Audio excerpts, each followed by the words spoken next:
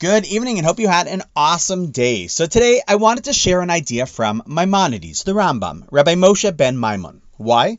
Well, because today was his yortzeit, his 817th yortzeit. It's amazing to think how both his halachic, his legal, and his ashkafic, his philosophical works are studied to this very day by millions of people. Talk about tzaddikim b'misasa nikra chaim, that righteous people are still very much alive, even centuries after their passing.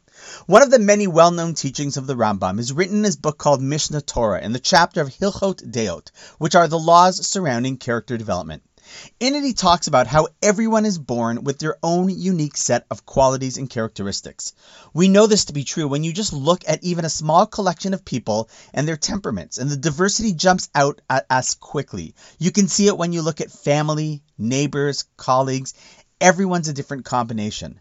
Acknowledging this, our job is to understand what to do with our traits. And so the Rambam in chapter 1, subsection 4, gives us the following golden advice, what we might know as the golden mean.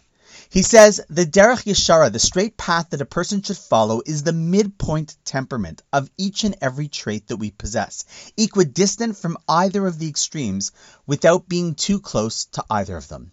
Meaning we all have traits that are dominant traits and ones that are weak. And we should make sure to use them in a balanced way. With speech, one should not be a chatterbox, but neither should they never use their voice to speak up.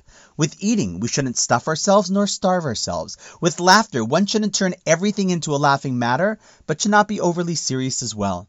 In fact, some explain that this is the reason why in Hebrew, character traits are called midot, because midot means measure, highlighting that we're supposed to use our traits in the right measure and proportions. There is the middle path, the golden mean, the great balance that we all need to have. And the Rambam ends that paragraph by saying that anyone who is able to maintain that balance is given the title of chacham, wise. Meaning that one isn't simply wise based on their knowledge, but on their ability to control their characteristics and use them in the appropriate measure. Thus, if one sees themselves as an extremist in a character, it means they have not balanced out when this characteristic is good and when it might not be appropriate or positive. It's important to keep in mind with all of our characteristics. Of course, the question one could then ask is, but what if I find it hard to find balance? What then? Well, that's a great question.